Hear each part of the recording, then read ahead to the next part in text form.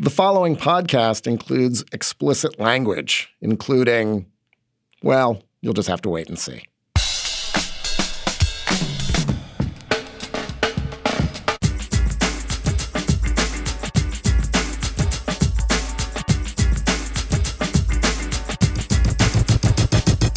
Hi, I'm Josh Levin, Slate's national editor, and this is Hang Up and Listen for the week of June 27th, 2022.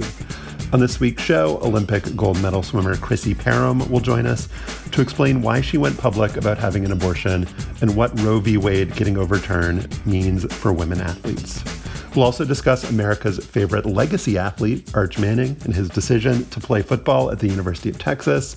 And finally, we'll talk about Ohio State getting a trademark on the word "the."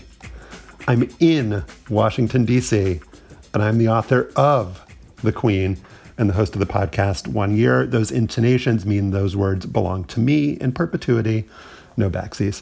Also in D.C. is Stefan Fatsis. He's the author of the books Word Freak, A Few Seconds of Panic, and Wild and Outside, and a graduate of the place he went to college.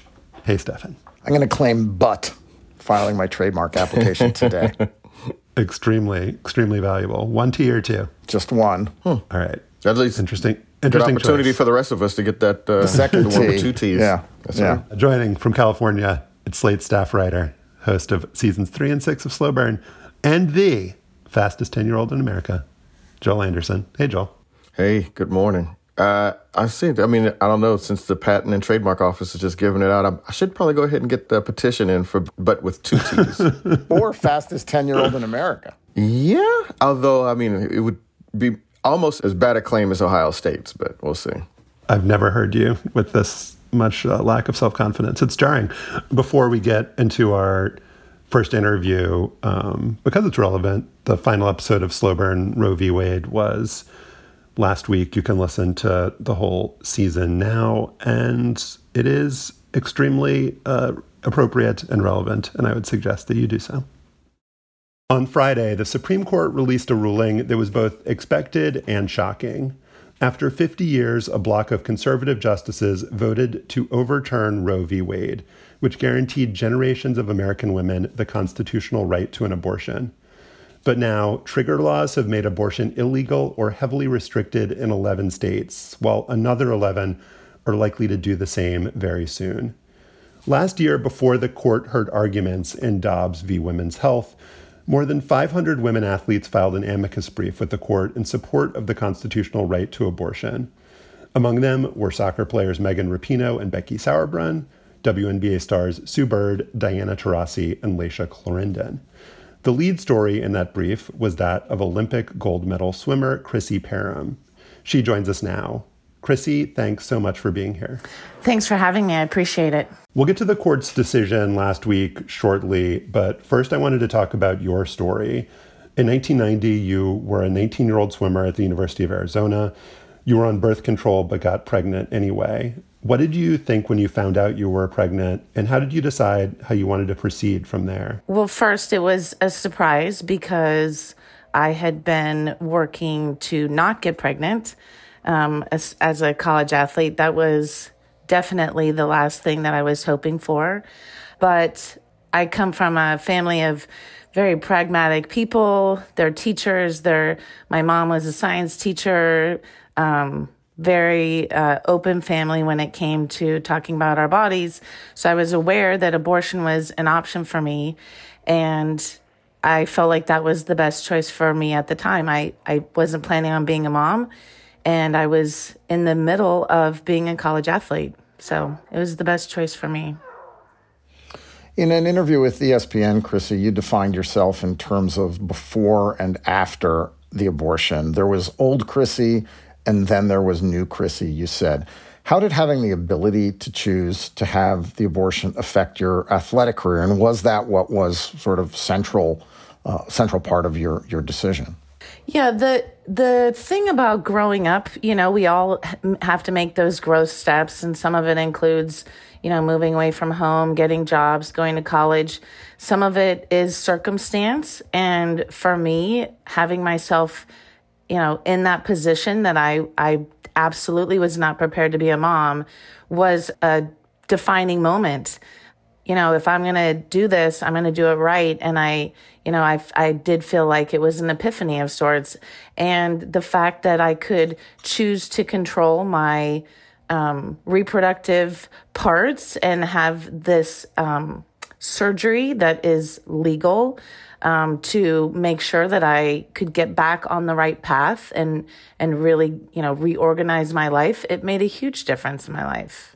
Crissy, as mentioned earlier in Josh's introduction, athletes like Megan Rapinoe, Sue Bird, Diana Taurasi, and hundreds of other collegians and high schoolers signed this amicus brief linking the progress in women's sports over the last 50 years to legalize abortion. And you've even mentioned that yourself. You said, as an elite athlete, I know I have a finite length of time to pursue my dreams in my sport. All the decisions I've made, the sacrifices I've made, and the time I've spent mastering my craft have been in pursuit of excellence. So can you talk a little bit about why the right to choose is especially important for female athletes?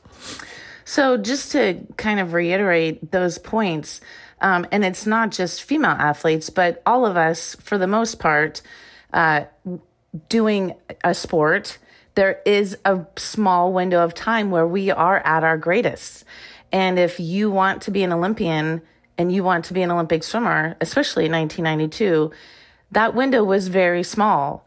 And so the opportunity to make sure that I wasn't going to have to pause my life, that I wasn't going to have to maybe take a year off of college, have my body recover for a year.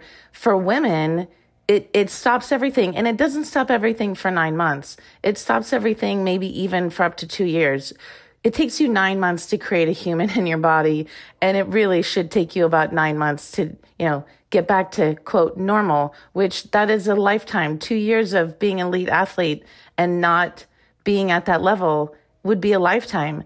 And the reason I think it is different for men because they're not carrying the baby in their body. It's not that they don't care. It's not that they're not involved, but their lives don't change as physically as a female's does. And so for those of us that get a college scholarship, want to play professional soccer, want to play professional basketball, go overseas and do those kinds of things, that window is so small and it just happens to align really, really well with the time that your body is ready to make babies too.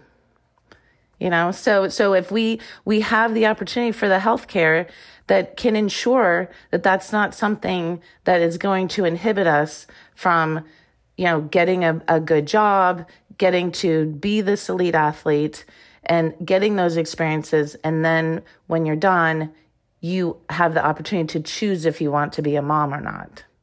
How much was this talked about among your fellow athletes, either in college or when you were training for the Olympics? Sonia Richards-Ross, who had an abortion before the 2008 Olympics, she revealed that in an autobiography in 2017. She said, on the one hand, it's an issue that's not really talked about. On the other hand, she said, I literally don't know another female track athlete who hasn't had an abortion. Yeah, it's something that girls, young women are, not just teenagers, but, 20, 30-year-old, 40-year-old people that are in the maternal age. This is absolutely something that we've discussed with our friends.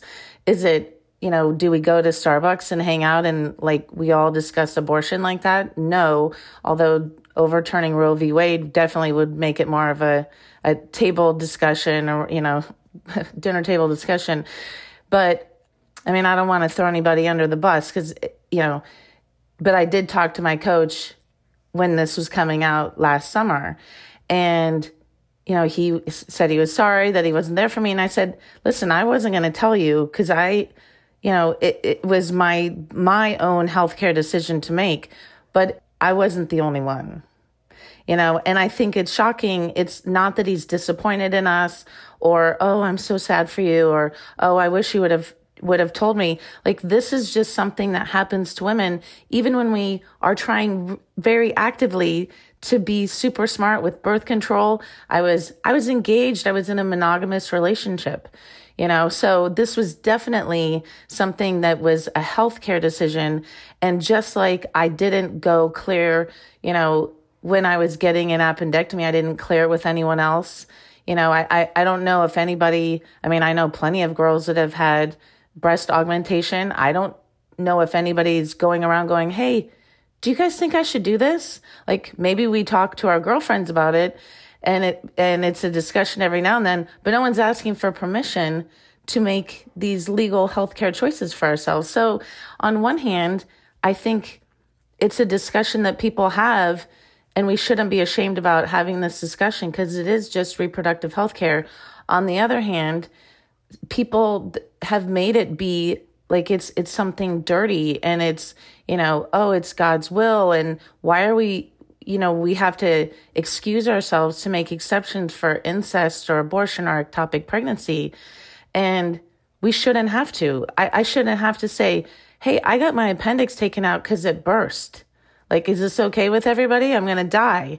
It's the same situation for an ectopic pregnancy. It will kill you, And so if people, I think the thing about talking to my coach or talking to the other people around me, if we talk about it as a healthcare choice and body autonomy, it takes away a little bit of the way that some people have spun it into being this dirty, shameful secret, I want to ask you a little bit about the effect that this is going to have on current college athletes. You went to Arizona. Arizona is a state that is banning abortions now.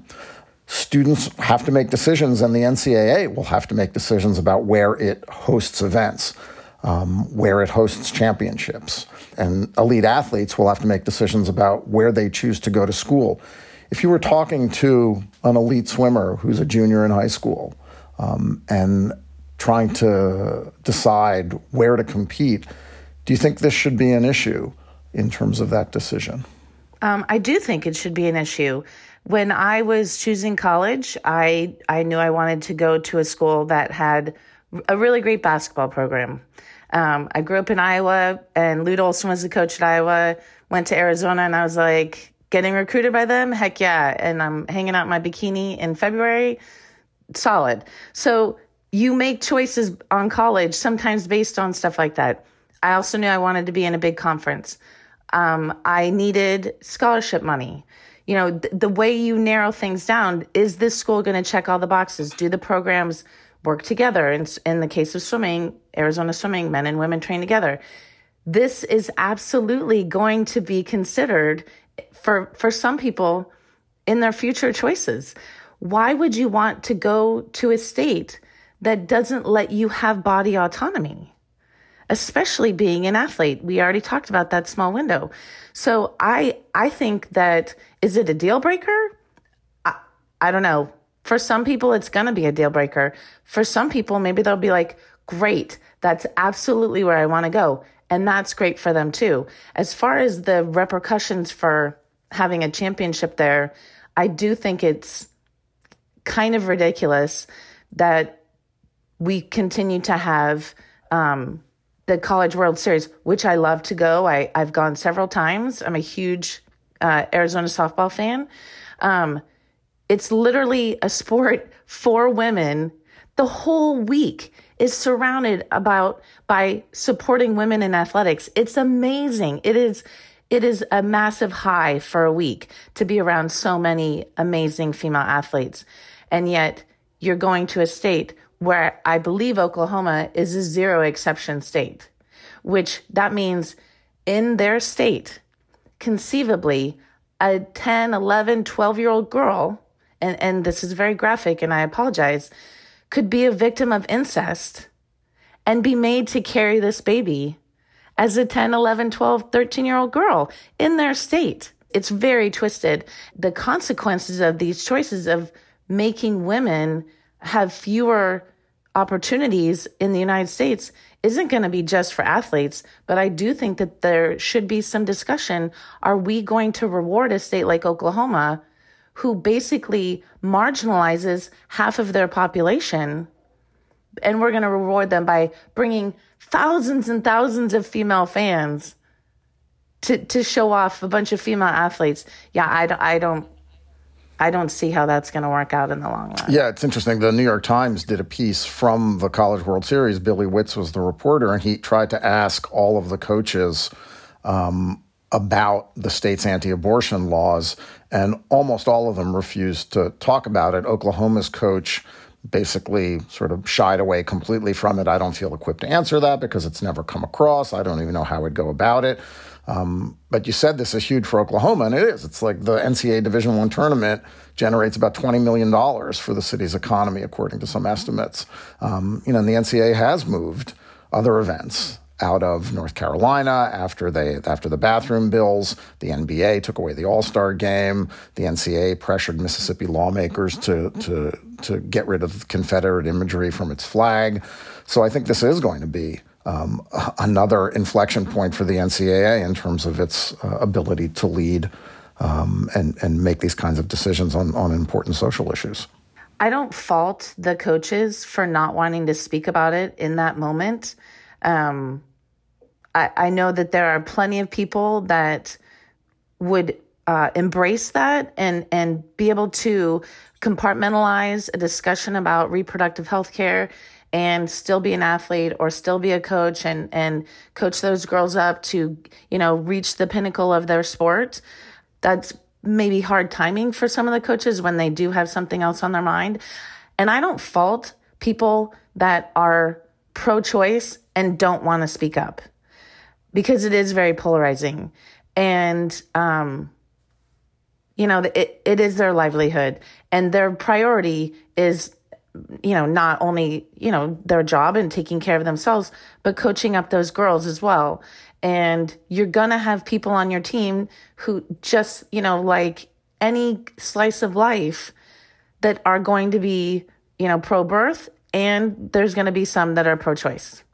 And you don't want to alienate anybody. So I understand how there is going to be this weird tension for some of it, maybe a little bit removed. Maybe they go back and talk to the coaches, maybe a little bit removed from the tournament. Coaches will speak up and understand that this is something that will help all of their athletes. Body autonomy is something that we should be choosing for every human. It's a human right. Crissy, you mentioned that, you understand why people don't want to talk about this, because there's going to be, you're going to have to deal with whatever the response is as a result. And obviously it's taken you a while to get to this point. So now that, you're being so outspoken and you're out front on this, what has the response been like for you? What sort of feedback have you been getting over the last few months? So when I first did the interview with Kurt Streeter last year for the Times, I didn't sleep for like days before it was coming out. And, I have two sons. I had talked to them. I had talked to my brother. I told a handful of my close friends, which, some of them already knew about this. And I said, hey, I'm putting myself front and center on this. And if this is something you're not comfortable with, I 100% understand. And not only did I get 100% support from my family members and my close friends, I had people coming out of the woodwork. I was at a swim meet. I was at an invitational watching my son, who's also a University of Arizona swimmer, and my phone rings. And this goes back to 1993. I was an intern at the television station in Tucson. A person that used to work there, who I know to be a very religious person, pops up on my phone. And I was like, this has got to be a butt dial. Like, why is, so-and-so and so-and-so calling me right now? I was like, hey, this is Crissy. And they're like, hey, this is so-and-so. And we had a really fantastic conversation. He was in support of my body autonomy. And I know that he absolutely would never want that for his own child, to have to even make that decision. Maybe their lifestyle would be different. I've stopped turning my social media off because I'm afraid of the pushback. I don't care. Like, I'm 52 years old. I made the right decision for myself, and I've spent the last 30 years being a really good human being. And that one choice that I made helped me graduate from college, helped me, stay on the path to being an Olympian, which changed my life. So I was waiting for this massive amount of pushback, and I didn't get it. And on the flip, my phone didn't stop. I mean, that article came out in the summer, and I was still getting phone calls in December. So I feel like I'm not pro-abortion.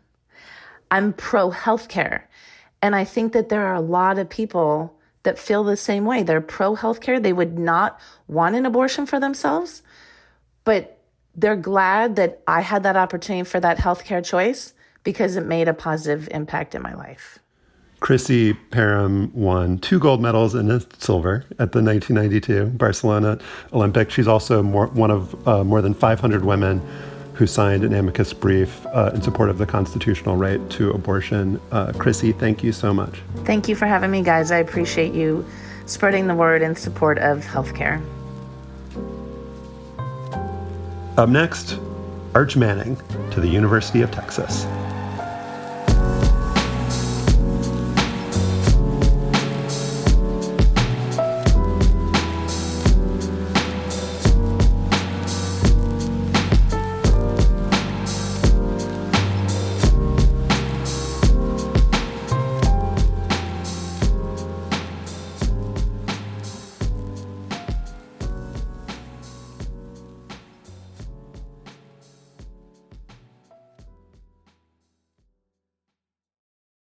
On Thursday afternoon, Arch Manning, grandson of Archie, nephew of Peyton and Eli, and the top high school football recruit in the 2023 class, ended years of speculation about his college choice with his very first tweet.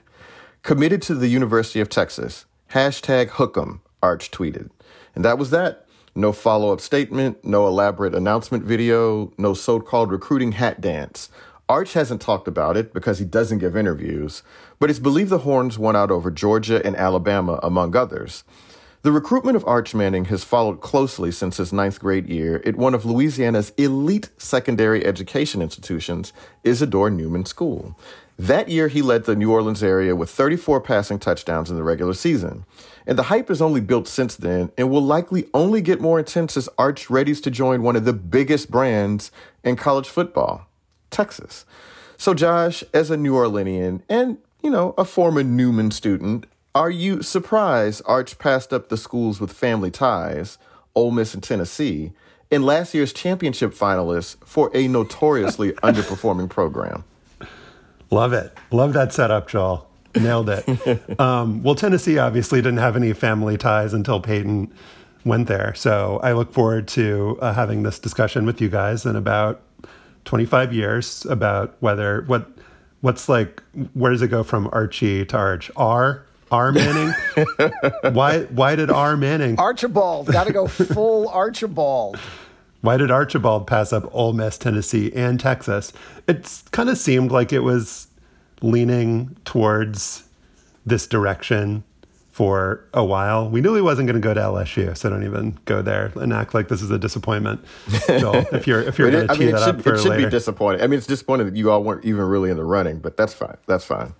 Thank you. Thank you for saying that it's fine. I watched Peyton when I was in 8th grade. He was a senior, and I probably mentioned this before, but I was like, I'm not sure this guy's any good. That was my scouting. Wow. That was my scouting prowess as, I guess, 14-year-old, and that was proved wrong. I was not. Eli is my age, but I had moved on to Ben Franklin High School by then, so was not really involved in scouting or not scouting him. But I don't know, man. Texas seems like a pretty good place to go to school, I guess. Like, I have a lot of friends who went there. They seem to have a good time. Austin's a cool city. I would rather go there than go to Ole Miss and Tennessee and Alabama. I guess Georgia would be fine. But the thing that I find really interesting about this, and we talked a little about this off the air, Joel, is that he is going to the school that had the #1 high school recruit in the nation. Was that like last year? 2 years ago? Yeah, I guess it would have been 2 years ago because he went to Ohio State, set out a year, and then, now he'll be eligible for this next season. So, he was the #1 recruit 2 years ago.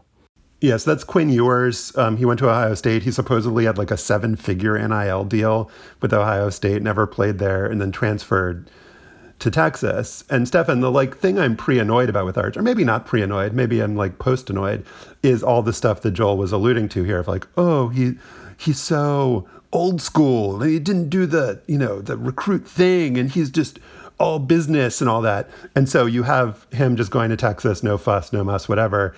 And then you have this other guy, Quinn Ewers, who's like playing the NIL game and like shopping around. And so like maybe I'm like secretly rooting for Quinn Ewers now to beat him out just to complicate the narrative. Although I have nothing against Arch, I must say. Well, it's nice when your last name is Manning and you don't have to play the NIL game because maybe you don't really need the money and you don't have to worry about declining offers in 10th grade or going public because you're pretty good and you're going to get them. And you don't have to worry about waiting too long to accept an offer and being shut out in the musical chairs game of recruiting because your last name is Manning and because you're that good. So it must be nice being Arch. And the thing that I am still sort of, and we talked about this a little bit, I don't know when it was, last year or months ago, the creation of the narrative around a high school athlete with a prominent last name like Manning. The stories about how he babysits and he only eats peanut butter and he doesn't do social media and he's a sweet young man. I mean, how much of that, Josh, knowing the family is, and I don't mean personally, but knowing the family as a New Orleanian, how much of that is you feel like necessary to sort of tamp down the craziness versus just trying to sort of perpetuate this image of the Mannings as super clean cut and wholesome? I don't know. I mean, that's kind of a fraught question. Like, you can't say that there's been nothing bad ever said about any of the Mannings because there are the accusations against Peyton by a masseuse, which he vehemently denied and doesn't seem to have stuck with him at all.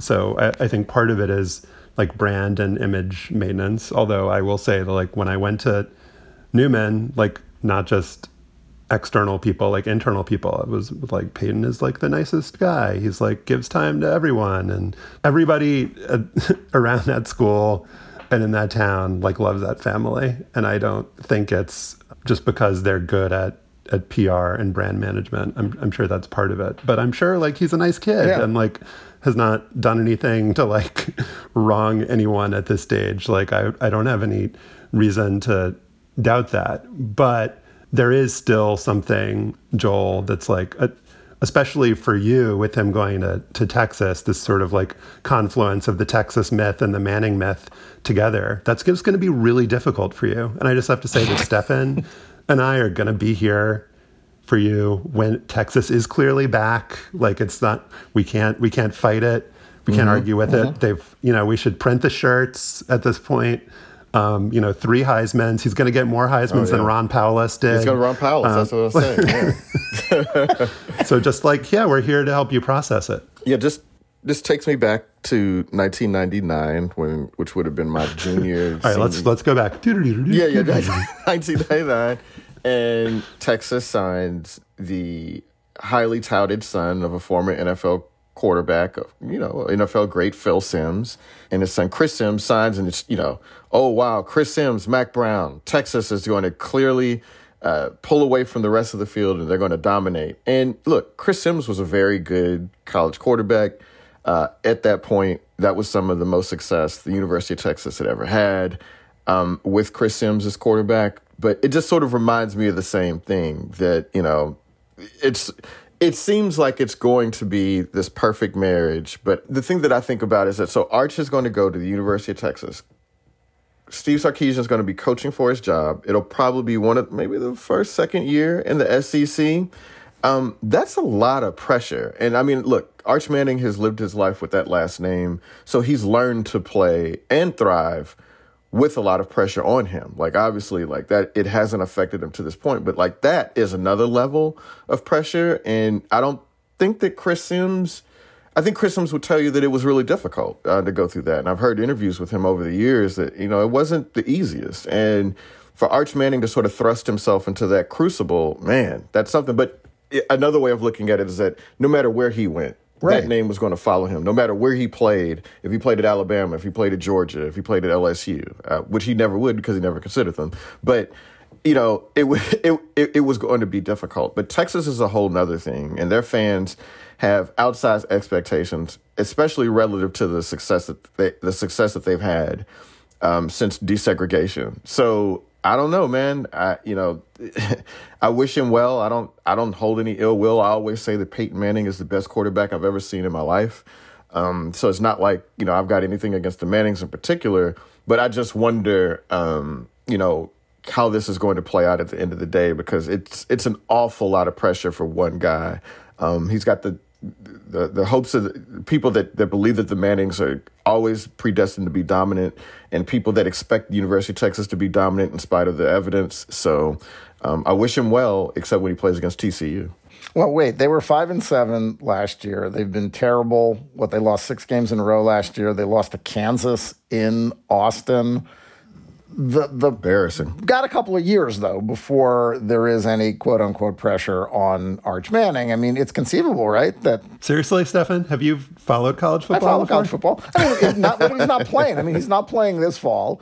Could they redshirt him and play Ewers I guess that's true. He is still in high school. He is still in high school. He will not be responsible for whatever happens this next season. He is going into his senior year in high school. We should note that, yeah. Ewers will have the job to himself this year, assuming that he beats out Hudson Card or, a couple other guys in their quarterback room. So, he'll have a year to make his claim before Arch gets there. So, Joel, just kind of running through the alternate universe scenarios here, it does seem like he's maybe chosen one of the more difficult paths from an on-field and off-field perspective. Yeah. You have this school that's hasn't had a good on-field product in kind of a decade, 12 years, but has massive expectations, massive money attached to the program, massive fan base. And so he'll come in and be expected to immediately turn around the fortunes of that program.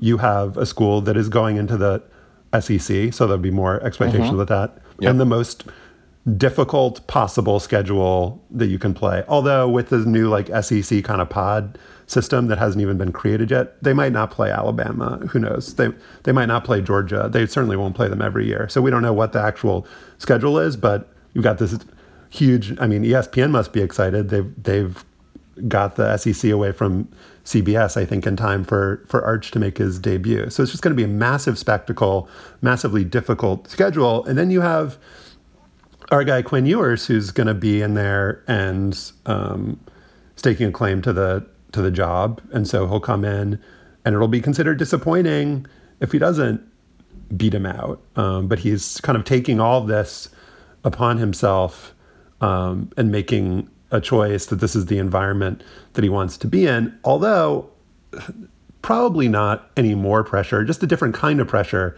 than there would be at Alabama and Georgia, right, Joel? Is there any universe in which the Manning family would have allowed, or Arch Manning would have chosen to go to, I don't know, a school in the North or in the West? Or is that just not conceivable? I don't know about allowed.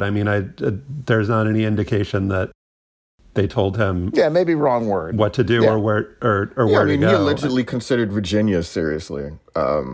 Whatever you make of that, right? I don't know how. I'm thinking more like Penn State or Michigan or Ohio State or USC or Oregon. Come on, man. This is my question to you. Come on, man. College football insane people. Well, it seems like kind of concentration of preppies was a huge factor for him, if Virginia and Texas were high up on the list. Yeah. There's a certain kind of school that he clearly was aiming for, the big state school that has this sort of, the mythology of Southern gentility around it, right? Which is totally... if Wake Forest was on the list, then I think we really would have known what was up. But right. No, Virginia definitely would have been a choice. Yeah, it would have been a choice. I guess the thing that I think about is that he must know something about Texas and Quinn Ewers that a lot of other people don't know. So I don't know what the Texas coaches are saying to him about Quinn Ewers, about how good he is or what his hold on that starting job is. I don't know what they've told him about, what sort of supporting cast. And obviously some of the supporting cast is going to take care of itself because there will be presumably high school wide receivers all around the country that'll want to catch passes from Arch Manning, but they're not on campus yet. And so, he'll have to... That are in 10th grade or 9th grade. They're in 10th and 9th grade right now. Yeah. But my thing is that, so that already Texas goes into SEC. It's sort of a competitive disadvantage. There's not going to be Kansas State or Kansas, and you lost to Kansas, by the way. But there's not going to be Kansas State, Kansas. Oklahoma State has its moments, but it's still Oklahoma State. I mean, they're fundamentally recruiting 3-star athletes. You're going to have to go up against the Ole Misses. You're not going to lose Oklahoma. You lost. Arkansas beat your ass last year. You're going to play them almost every year, and they're a rivalry for you. So he's going there at possibly the least optimal time. There's a lot of obstacles in his way that would not be there if he was 3 years younger. So, yeah, I'm fascinated to see what he's going to do. But, clearly Steve Sarkisian, what a sales job, right? That it does say something about what Steve Sarkisian has done in terms of elevating the Texas brand among other recruits, because there's no reason for Texas to have been in this, right? But isn't the pitch of come and make us great again, that challenge alluring to athletes at this caliber? Is that true anymore in college football? Don't most of them usually just squad up at Alabama and Georgia and the Mannings are different, everybody? Joel. Yeah. Yep. Well, yeah, the Mannings are different because they didn't win a national championship. I guess Peyton and Tennessee could have, and they did win a national title the year after Peyton left. Hats off to T. Martin. But, Eli, they did win the 2003 SEC West co-championship. There is a banner. So congratulations to them for that. Not a small deal at Ole Miss, though. I think that's one of the better seasons they've had, again, post-desegregation. So, again, it does count. Post-desegregation. And Peyton did in 95. Tennessee finished third in the country. They beat Ohio State in the Citrus Bowl in 97. They won the SEC and then lost in the Orange Bowl. Again, we're talking about a different time, though. Tennessee was a national program. Correct. And Peyton Manning, again, is one of the best quarterbacks anybody has ever seen. That's an awful lot for Arch Manning to live up to. He could be Chris Sims, and it still feel like a disappointment.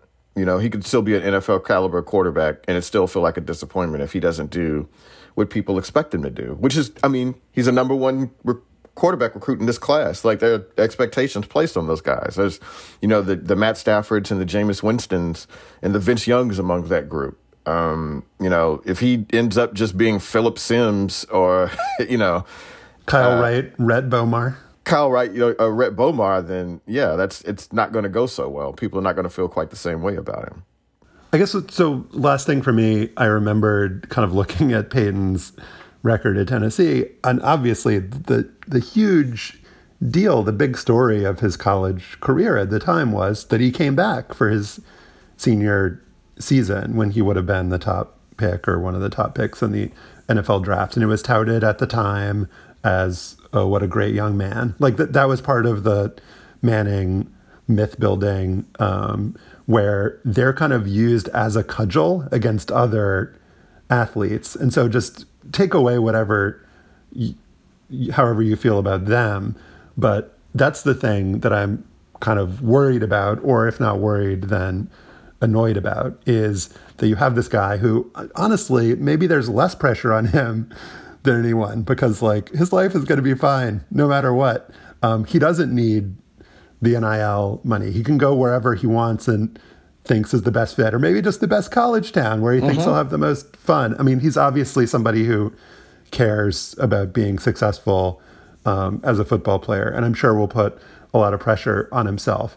But we need to remember that the decisions he makes, the moves he makes, are in an entirely different universe and context than almost anyone else in college sports. Anyone who would make a decision to transfer, anyone who would make a decision based on, all of the real life factors that need to be considered. So let's just try to remember that for the next however many years. Up next, the segment on Ohio State.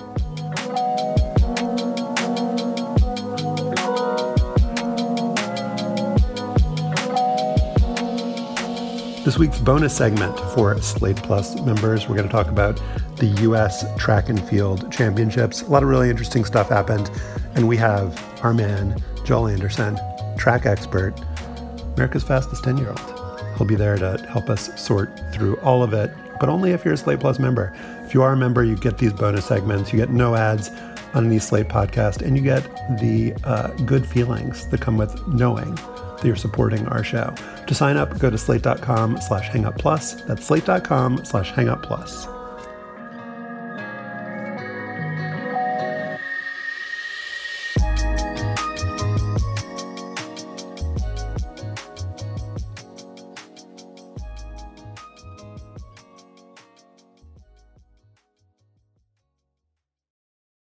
In a victory for snark and eye-rolling, the U.S. Patent and Trademark Office last week granted Ohio State University a trademark on the word "the," or as obnoxious Buckeyes would pronounce it, "the," as in the Ohio State University. That's the school's official name, and as anyone who watches NFL games is aware, it's the way players from the school in Columbus introduce themselves in lineup announcements. Joel, the ruling gives OSU the right to use "the" on branded hats and T-shirts, and presumably to go after other schools that might attempt to co-opt "the" for branding purposes if they can't argue, as OSU can, that "the" is central to its name. We can get into some of the legal and financial considerations, but first, as a matter of annoying/obnoxious fan base conceits, where does the rank for you? Well, it didn't used to bother me, right? And it's not quite as annoying or self-aggrandizing as like best fans in baseball or We're Texas, anything that Duke has done that we'll discuss later, but it's up there. And like I said, at first I thought it was funny, right? Like not charming, but it felt like Ohio State was in on the joke. Like, haha, get it? The Ohio State. But then over the years, like everything else, it became sort of grating. And now that someone has figured out that they can make a few bucks off of this, it's just turned into something else entirely. And you can kind of understand why a lot of Big Ten and Midwestern sports fans end up hating Ohio State fans, because this is just, look, I understand that you have to sort of protect, your branding in the market, that there are reasons to do this, but it's just really obnoxious. And I mean, I guess, we'll see how obnoxious it is when, we're walking through an airport, 3 years from now, and somebody has on the scarlet and, the gray V shirt coming through. And then we'll see then we'll find out how annoying it really, really is. But it's not top three, but it's a finalist, it's others receiving votes. Don't you think, Josh? What are the ones that are not annoying? The U? Is the U not annoying? Oh, I love the U. See, the U is great. I don't know what that is. Maybe they're just a little more. Yeah. Why is the U great? We need to come up with why we like what we like in order to explain why we don't like what we don't like. Fair point. Is it just because the players saying it are cooler? I think the players are cooler. I don't know. I mean, what's the difference between Robert Smith and Clinton Portis? Who you think, It's also when they emerged, I think. I mean, both seem to have come around in the 80s and 90s. At least the V seems to be 1994-ish in terms of when it broke through into something that alumni of the school would say. Robert Smith, the former Vikings running back, says that he was the creator of it. But the U was earlier. And, that was a time when Miami was a pretty fucking good team, right? Like, they were cool. So the U didn't sound quite as contrived as the... Yeah, I mean, I think the distinction is that the U has kind of an air of defiance to it. And it was an outlaw program, and it was a program on the come up. And so they're like, we're from the U, and you're going to have to deal with that, and you're going to have to deal with us. Whereas the Ohio State University, there's something kind of snooty about it. And also, we know what Ohio State is. Like, you've always been there. You don't need, it feels kind of like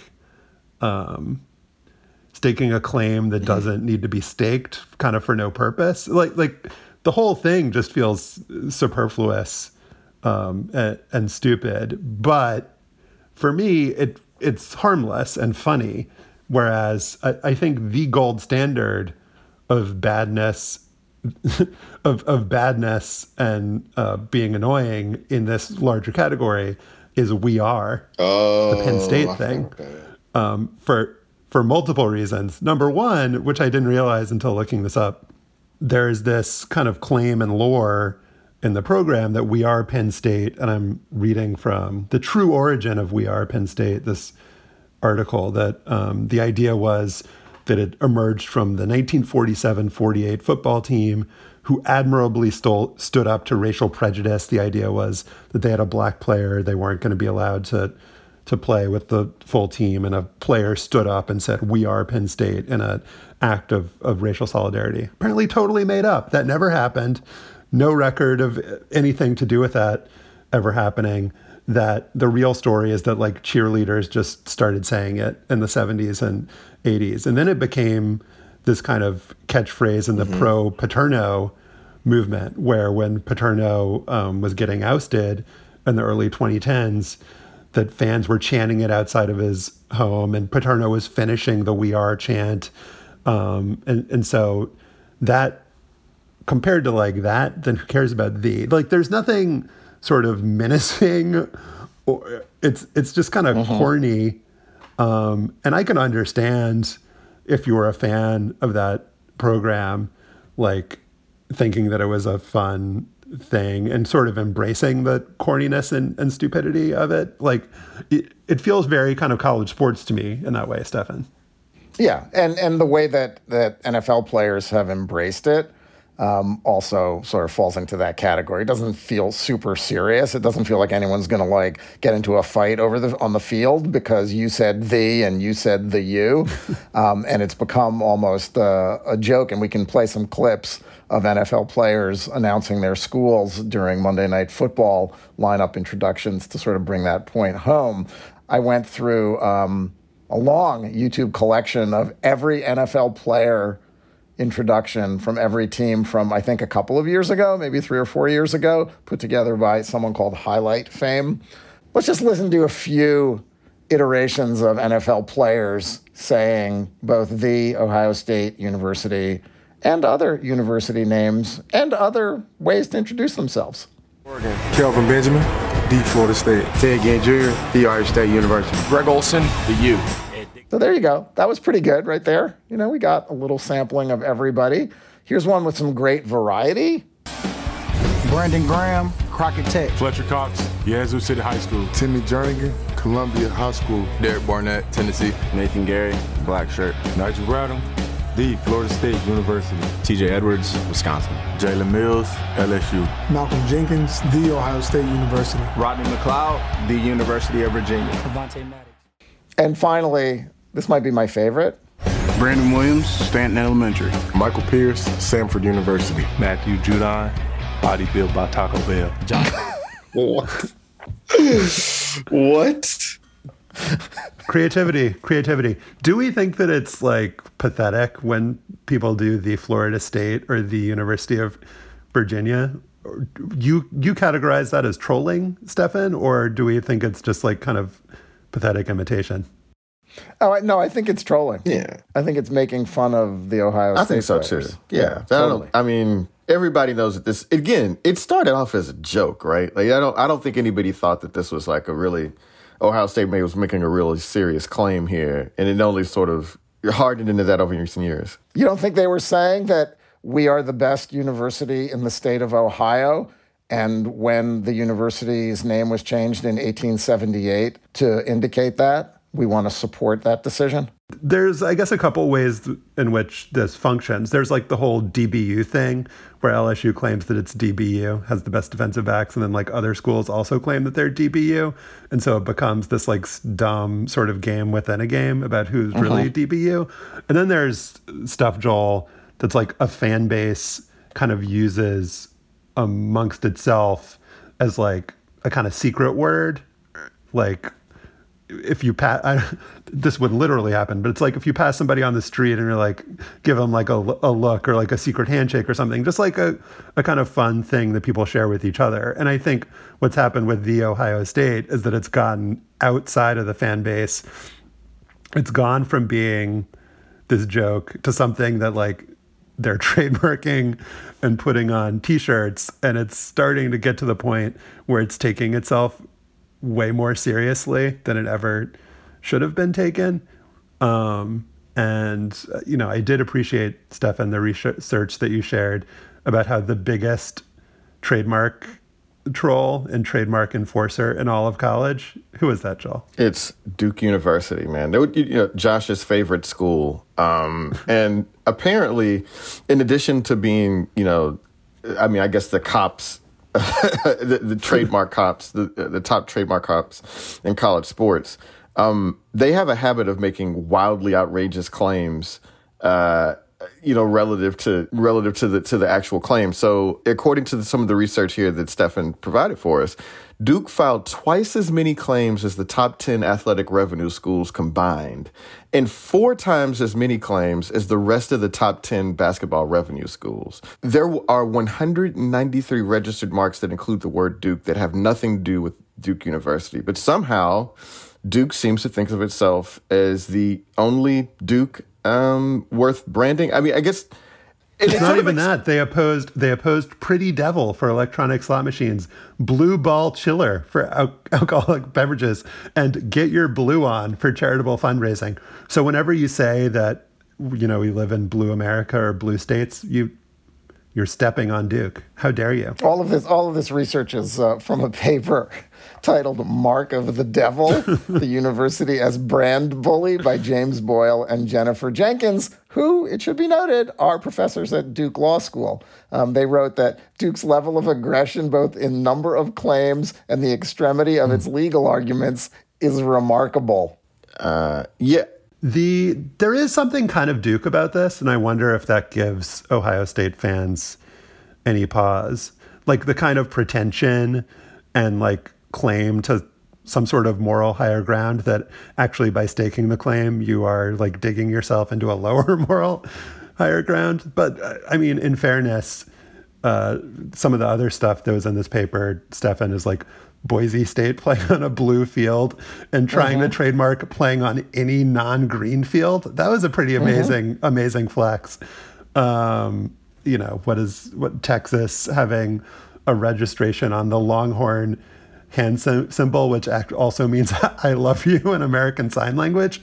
Texas A&M trademarked the 12th man in 2016. It tried to more legit stop somebody. Does that feel more legit? Yeah, because I've been hearing that my whole life. I mean, maybe as a Texan, and it was weird when the Seattle Seahawks started doing the 12th man thing, and they actually have had a legal battle over that. But I was just like, I just thought that was totally a Texas A&M thing. So that makes a little bit more sense. Okay, then what about Texas A&M going after a guy who wanted to produce a beer called 12th Can? I mean, why are they hating on capitalism? This is where the lawyers get involved, and this is why lawyers got involved in the Ohio State trademarking It was because another company, the fashion designer Marc Jacobs, had trademarked the first. They reached a settlement. And then after redoing their trademark application, it was approved. So Ohio State and Marc Jacobs can both make T-shirts that say "the" on them. That one of those lawyers at Duke, James Boyle, was quoted by the Chronicle of Higher Education saying this is a very stupid decision. But the more concerning thing is that it is a trend. And, so we'll see more universities doing stupid shit like this to try to make money. I mean, the point here is that Ohio State generates like $12.5 million a year from licensing and selling shit. This is just a way to make some more coin. So, Joel, you shared on Twitter recently that you got a lot of TCU T-shirts from Home Field Apparel, which made me think... The TCU. That's lame. Like, don't even... You're debasing yourself by saying that. We've got to come up with something for the TCU football program that can be that kind of slogan and phrase. Like our hand sign. Nobody can see me doing this right now because I'm just doing it on Zoom. Yeah, tell the people what you're doing. It looks like you're making air quotes. Yeah, but only with one That does kind of look like a quote, but that is our hand sign. It's like an air quote type thing, but that is the hand sign. And that I did not know until I'd actually graduated from college. I know that we do it at football games or whatever, but once I was driving on the highway and somebody saw my TCU bumper sticker and started doing the hand sign at me, and I was like, what the hell? I thought something was wrong with my car. So is it supposed to be like the horns? Yeah, like a horn frog. Yeah. You get it? See? Yeah. Okay, so we should probably come up with something better than that. So what are some options for TCU? Stefan, you're the word guy here. Some options for TCU? There are a lot of TCU. How many two-letter words are there in Scrabble? 107 in North America. All right. So if Ohio State's laying claim to three-letter words, we got to get down to two-letter words. What are your top three two-letter words? My favorites are ZAQI and maybe XU. AA is good. So if I were what's that school in California that is the mascot is the Aardvark? Bakersfield. It's one of those baseball schools. Oh, I was thinking the banana slug. Are you thinking of Aardvark instead of the banana slug, which is, I believe, the Santa Cruz? Some school is an Aardvark. Really? Yeah. All right, let's look this up. Real time. I mean, AA means lava. It's not a aardvark. I always assume Alcoholics Anonymous, right? Looks like the aardvarks are only Ames Community College and Pikes Peak Community College. Oh, maybe I'm thinking of the banana slug. I thought you were thinking of the banana slug. Yeah. No, unfortunately. I don't think TCU needs anything to distinguish itself. Once upon a time when I was in school, the horned frog was the only mascot in the Trivial Pursuit game. I don't know if kids still play Trivial Pursuit. But that was one of its claims Ohio State has TCU has only mascot in Trivial Pursuit, a game that most people don't even remember still exists. If you don't think you need anything, then we can't help you, Joel. No, I'm sorry. Which horned frog is it? There's the Asian horned frog, the rough horned frog, and the South American horned frog. Oh, I didn't know that there were that many different kinds of horned frogs. Choose? Yeah, false choice. Is it the Texas horned? Is it the Texas horned lizard? I think it's a Texas horned lizard. That's not the one that shoots like a red liquid from its eyes. It appears to be blood, but it's not actually blood. And it's endangered. It's an endangered species. It's no longer. You know what we say at TCU, Stefan, when you ask which horned frog it is? Fuck around and find out. And there we go. Maybe fuck around and find out should be the TCU trademark.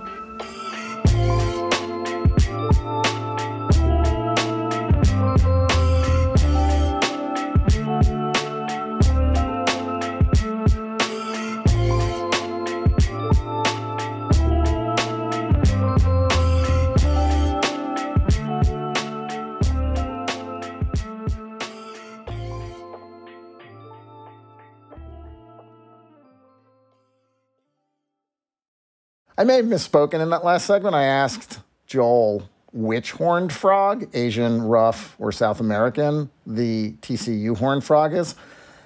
It's not a horned frog at all. Actually, the horned frog is the Texas horned lizard. It's the state reptile of Texas. I'm just going to read a little bit. I'm going to read some sentences from the wiki about the Texas horned lizard. The horned lizard is popularly called a horned toad or horned frog, but it is neither a toad nor a frog. Despite the fierce appearance, Texas horned lizards are extremely docile creatures. The Texas horned lizard is a sunbather and requires bright sunlight to produce vitamin D. Their daily movement is averaged at 50 meters. Huh. They're not movers. That's a lot for a lizard. I mean, hey, you man. Think? Well, actually, I don't know. It says they prefer to move very little, but horned lizards can move quite fast if they feel a predator is in the area. Love Joel caping for the lizard. I'm trying to support him. He's endangered, okay? God.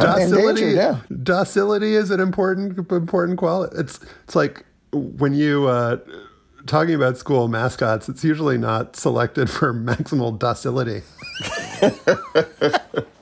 About 70% of the Texas horned lizard's diet is made up of harvester ants, though they supplement these with termites, beetles, and grasshoppers. Woof.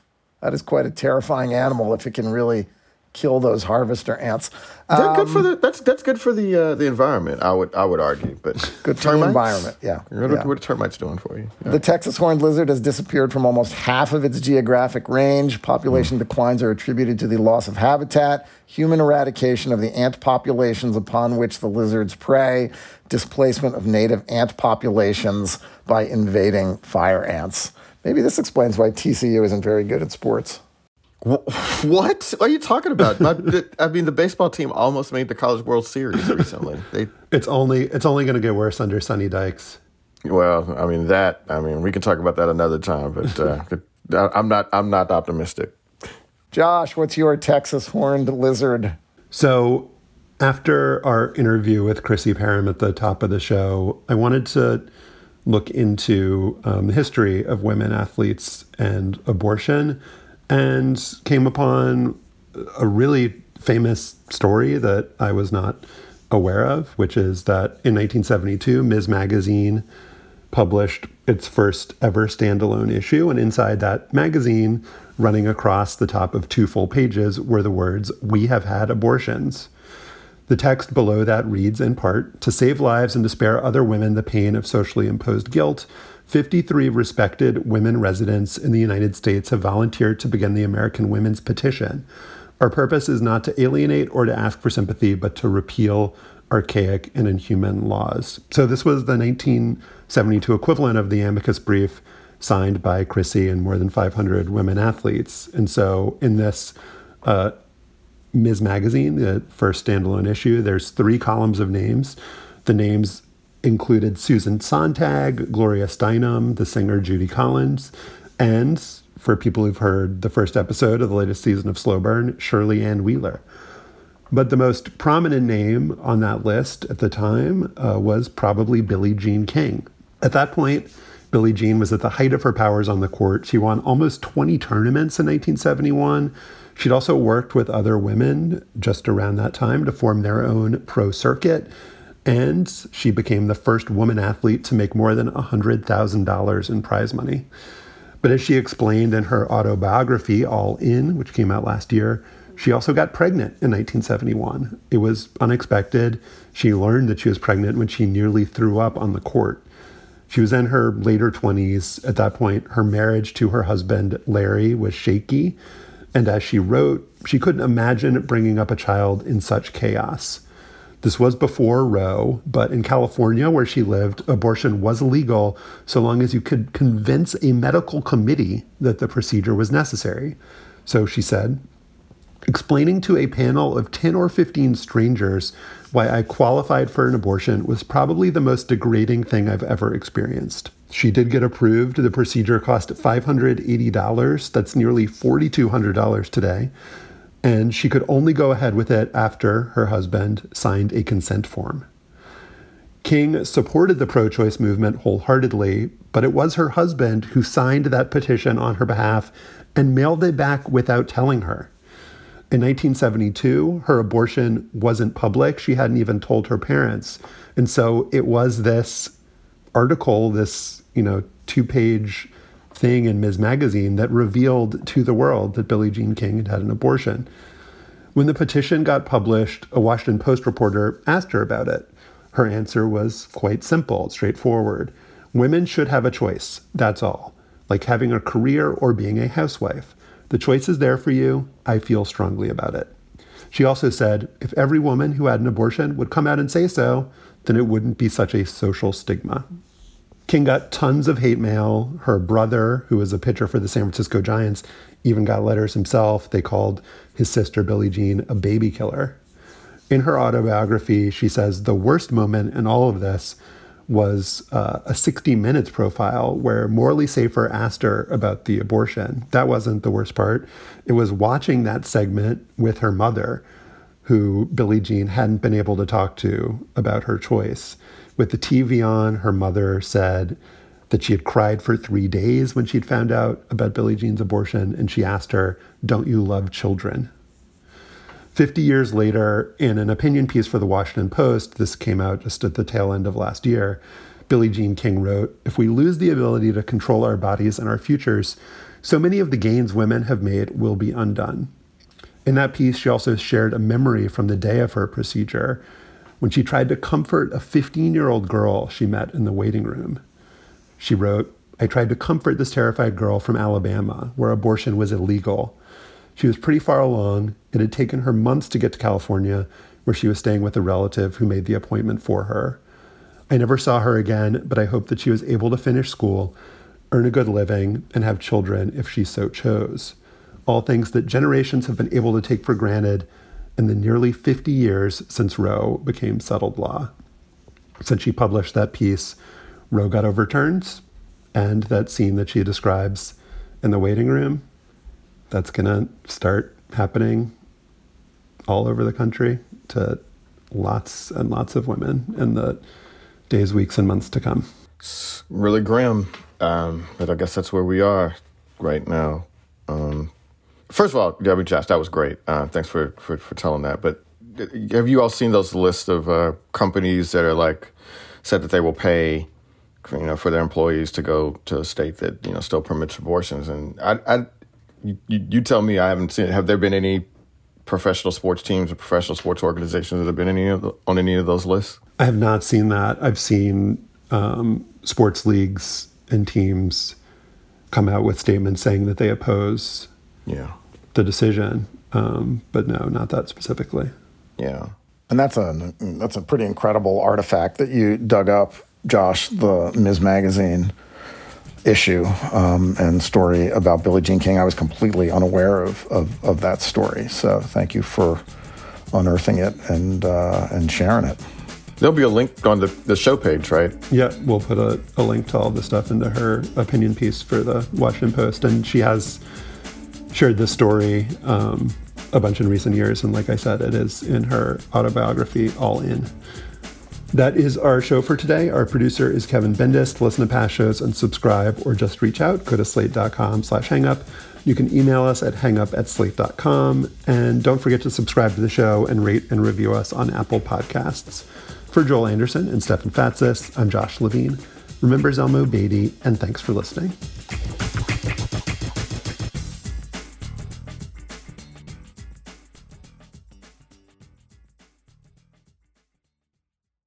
Now it is time for our bonus segment for Slate Plus members. And the U.S. Track and Field Championships were just held in Oregon. And the World Championships, Joel, I think for the first time, the World Track and Field Championships are going to be in the U.S. in Oregon in a month. And so it's your show, man. Tell us what most stood out to you in the Track and Field Championships. A lot of really interesting storylines, a lot of really interesting, really great performances. Yeah, I mean, first of all, I'm just so torn up because I wish that in another world I'd planned on going up to see that this year, and it's not going to work out for good reasons. But I would have loved to have had an opportunity to be there in Oregon, especially with my father. That would have been great. But in terms of things that stood out, obviously, Sydney McLaughlin, the 400-meter hurdler who broke the world record in Japan, just once again smashed that record and barely was pushed in the final. She's basically running against herself and lowered that time. She's broken the record 3 times in the last 2 years, and that's just amazing. In fact, she's done so well in this event. I mean, it's almost a necessity that she runs the Open 400. She has to run it now so we can see what she can do. And Dalilah Muhammad, her big rival, wasn't in that race. And so you'd imagine that when they're pushing each other, that record's going to drop even more. I don't know if you guys remember the men's 400-meter hurdle. Kirsten Warholm, I believe, is the guy that broke the men's 400-meter hurdle record last year. And he was pushed all the way through. And it was just it was a great, the second place runner also broke the world record. And so I would love to see Sydney get pushed like that one last time before she moves on to the 400. And, obviously, I'm sort of backing into the Sha'Carri Richardson thing because, she was, one of the emergent stars last year at this time. She'd won the 100 meters at the U.S. Olympic trials, was later disqualified for testing positive for marijuana. And, didn't run in Tokyo. And, it was a huge disappointment. And she's become something of a social media sensation since then for reasons good and bad. And so this past weekend, she didn't make it in the 100 or the 200. So she's not going to compete at the Worlds in Oregon. And she's made a lot of headlines for that. And first of all, I think the important thing to remember is hope that whatever is going on with her, if she gets some help. I hope that she's got a good support system around her because obviously she's not running at her best. And, if you watch some of the interviews in the wake of that, those performances, you can see that she's in pain. She's not something, this is not what she expected. But if we're just strictly speaking of on track stuff, she had some good performances in the run up to the U.S. Championship. So it's after the Olympics and she wasn't in the field, she had fallen off pretty severely and her times weren't very good. But this was actually disappointing, not just based on her performance from a year and a half ago. In the run up to this, she would have expected and we would have thought that she would have qualified for Worlds. Yeah, she ran a race in New York just earlier this month and won the 200 and finished second in the 100. Right. She performed well in spots. The thing that I would argue about Sha'Carri Richardson is that her personality is more compelling than her actual talent. By which I mean is that she's really, really good. I mean, obviously she was an NCAA champion. She was the American leader going into the Olympics last year. But I think what sort of stood out to me is that she's basically had two really good months as a professional. April and May of 2021. When she was in her prime, she's poised for a big summer. And then she gets DQ'd and she's never able to recapture that form. And so I don't know if it's that she was just peaking at a particular time for the Olympics, right? Because you train differently in an Olympic year. And you're peaking in hopes that you're going to, have your best performances at the Olympics. And that was sort of denied her. But since then, she struggled to recapture that form. And I just don't know, maybe she's not, maybe there's nothing to blame. Maybe, maybe our expectations are out of whack for who she actually is as a sprinter, right? She's only 22. Right. There's nothing saying that she can't recapture that form from those couple of months. But I just wonder if maybe we're putting a lot of pressure on her to be some sort of sprinter that she's actually not. She's not one of those Jamaican champions, right? She's not run consistently like that over and over again. Yeah, consistently, it seems to be the word there, Joel. I mean, she ran a 10.85 in the 100 earlier this month. And then in Oregon at the U.S. Championship, she ran an 11.31. That's almost a half second slower. And in the 100, a half second is It's huge. That's something that says something's wrong. It does say something is wrong, but it's not like she's been able to recapture. It's not like she's run 10.7 again, which was the time that captured everybody's imagination and really, thrust her into the public spotlight. She caught lightning in a bottle, and she's been able to run really well, maybe a couple times since then. But the rule has been she's not Elaine Thompson-Herah. She's not, one of those great Jamaican sprinters that is up there. She's not Flojo. You know what I mean? Where Flojo had, although in all fairness, Flojo had one really great summer in her career that has made her a legend. So I don't know. I don't know what's going on with Sha'Carri Richardson, but I don't know if it's her training. I don't know what else is going on, but she's not been able to have the sort of consistency that would make you think that she's going to be a world champion. And she didn't talk about it either. She refused to do any or almost all mixed zone interviews after the meet, and she walked by all the reporters and then came back to basically lecture the reporters and basically say that you all need to respect athletes more. It wasn't clear where it came from. You watch the video of her walking through past the reporters, and the only question I heard shouted was a terrible question. Just talk about the weekend as a whole, but it didn't seem to, reflect any disrespect.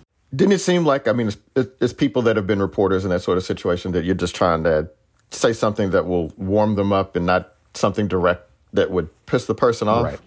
It's just it was a bad question, but because you can't really ask a good question under those circumstances, right? I've got two other people I want to talk about, if that's okay, if you guys are going to let me geek out on track real quick. Oh, yeah. Josh is telling me to hurry up. You guys, bonus. No, I'm not people. telling you to hurry up. I'm telling you to go ahead. Yeah, all right.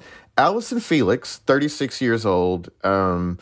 She clinched a spot on the World Championships. She had finished sixth in the 400 meters. And the one thing I want to just people to understand is that Allison Felix, I think, is one of the most decorated track athlete in U.S. track history. And she was everything that everybody said she was going to be. Like, she ran in the Olympics as a teenager. Everybody saw her coming, and she has delivered. And I'd say I balance that against Sha'Carri Richardson. Some people are built for that sort of pressure and that sort of like consistency. And, Allison Felix has done a lot for track and has, been out front for a lot of years. And it seems her career is going to come to an end after this summer. I would love to see her win a medal at the Worlds. But I mean, it just to think of somebody being a professional athlete essentially for 18 years in track, it's pretty incredible. And on the equivalent would be Sydney McLaughlin, or I guess Sha'Carri Richardson running in the 2036 Olympics. Yeah. Isn't that amazing? I mean, I don't know. Have you all followed? You all know a little bit about Allison Felix, huh? You seen her? She's sort of like the face. She should be the face of U.S. track and field if she's not. It's so rare to have the opportunity to follow a career of a track athlete like we do with, a great basketball player or baseball player, whatever. But we saw her as a high schooler, and we see her as a mother now. It's really cool. Yeah, I mean, when we talked about this in the first segment, I mean, we know how difficult it is for a woman to have a baby and to come back and be a top flight athlete. And that's something that Allison Felix actually did. She has a daughter that was born in 2018. So that's one of the things. The other thing that I just want to bring up is Arian Knighton. And I don't know, are you guys fascinated by this kid? He's, he finished second. I cannot believe that you're mentioning him first. That is the ultimate disrespect. Of Noah Lyles? Yeah. That's exactly what Noah Lyles has been talking about. He's pointing at you as he's running past the segment, Joel. He's not 18 years old. He's, Arian Knighton is supposed to be in high school. I mean, that's why Noah Lyles is not getting mentioned first. The Noah Lyles Arian Knighton rivalry is awesome. I love it, and that this is kind of the tension that happens in a lot of these rivalries, right? Joel, you have a guy in Lyles who thinks he's the best and has a claim to be the best. And then you have a guy who the media, Joel Anderson, is more fascinated with because he has a more compelling story in this case, because this guy is 18 years old. Knighton is incredible. And so obviously you're going to have, and they're teammates, but there's some animosity there, and it was just such a good race. But back to you, Joel. Wait, back to me for a second. Is there real animosity there? I mean, Noah Lyles is 24, about to turn 25. It feels to me like it's Noah Lyles taunting this 18-year-old, trying to create a rivalry. I haven't seen any, and this could just be me not reading the right stories. Knight looked pissed in the post-race. I mean, they did the post-race interview with the two of them standing next to each other, and Lyles talking about how, he wasn't worried when Knight was ahead of him because he knew he was the fastest guy, and Knighton, he seemed pissed. Yeah, he seemed pissed, but he's not taking the bait either. He's the 18-year-old who is just learning to run and talks about how I'm only going to get better. I mean, he's been breaking Usain Bolt's age records. I mean, he just finished high school. He ran the fourth fastest 200-meter time in history. You know what I mean? At 18 years old, right? The thing I think about Noah Lyles, and people that follow track would know that, Noah Lyles is very desirous of being famous. He really wants people to know who he is. He would love to be the Carl Lewis or, whoever. He would love for people to rally behind him. And he just seems doesn't not a bad thing for track. It's a great thing for track, and he's super personable. He's funny. He's a great face for track. No, wait, what were you going to say, Joel? But I mean, it's just not worked out for him. He's just, that's just not, it doesn't seem like that's going to happen for him for whatever reason. Some people just don't catch on. And no matter how much you dog out an 18-year-old, it's just not going to elevate Noah Lyles. He can still be a great track athlete, but I don't think he's going to be an American hero or anything. And Arian Knighton is well positioned to be that dude. And, sometimes favor ain't fair is what we say. Yeah. Fred Curley is another example. Like I will confess, I didn't remember that he had won silver in the 100 in Tokyo. He won, finished first in the 100 at the U.S. Track Championships, favorite at the World Championships. If you look at the guy, he is like towers over everybody. He's an enormous dude, an imposing figure. He's got a cool story, but like, no, not famous. Will never be famous. Doesn't seem like he'll ever be famous. Yeah. And yeah, Knighton, like, written up by Jerry Longman in the New York Times. Like, he's got, like, we're all kind of obsessed with phenoms, no matter what the sport is. And the Usain Bolt stuff, it's really crazy that he's like a half second faster than Bolt at that age. And Bolt was like known as a prodigy too. It's not like Bolt was like old when he was setting these records. But what happens with this stuff is like, you can be on pace to be Babe Ruth or LeBron or whatever, but then like a switch flips for those dudes. And it's just like, there's no such thing Joel, you can, I think, attest to this. There's no such thing in this like rarefied all-time great level of being on pace to like be better than somebody. It's just like he'll get there or he won't. But like to say that because he's run this fast at this age means like, oh, he's on pace to be faster than Usain Bolt. Like that, I don't think is the right way to look at it. What he's on pace to be is to get a lot written about him and to have a lot of eyes on him as he progresses and gets older. But the one takeaway for me this weekend, Joel, is that, and this goes back to last summer at the Tokyo Olympics, is that there are, Athing Mo, also really charismatic and fun and brilliant. Abby Steiner in the 200, also like unbelievable. I mean, it feels like if you want to pay attention to track, there's a lot of stuff to pay attention to. And the fact that the Worlds will be in the United States next month have to be an opportunity for all these athletes to cash in and make their names and make some money.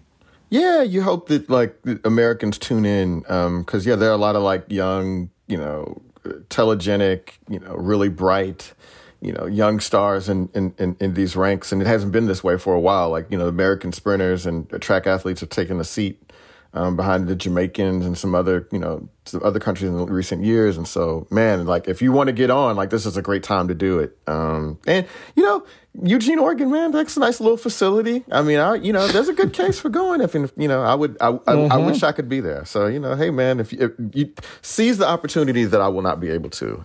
We didn't even mention Devin Allen. He's going to run in the Worlds and then go to training camp with the Philadelphia Eagles. Yeah, man, that guy's got a lot of personality too. Thank you, Slate Plus members. Thank you, Joel, for your track expertise. We'll be back with more.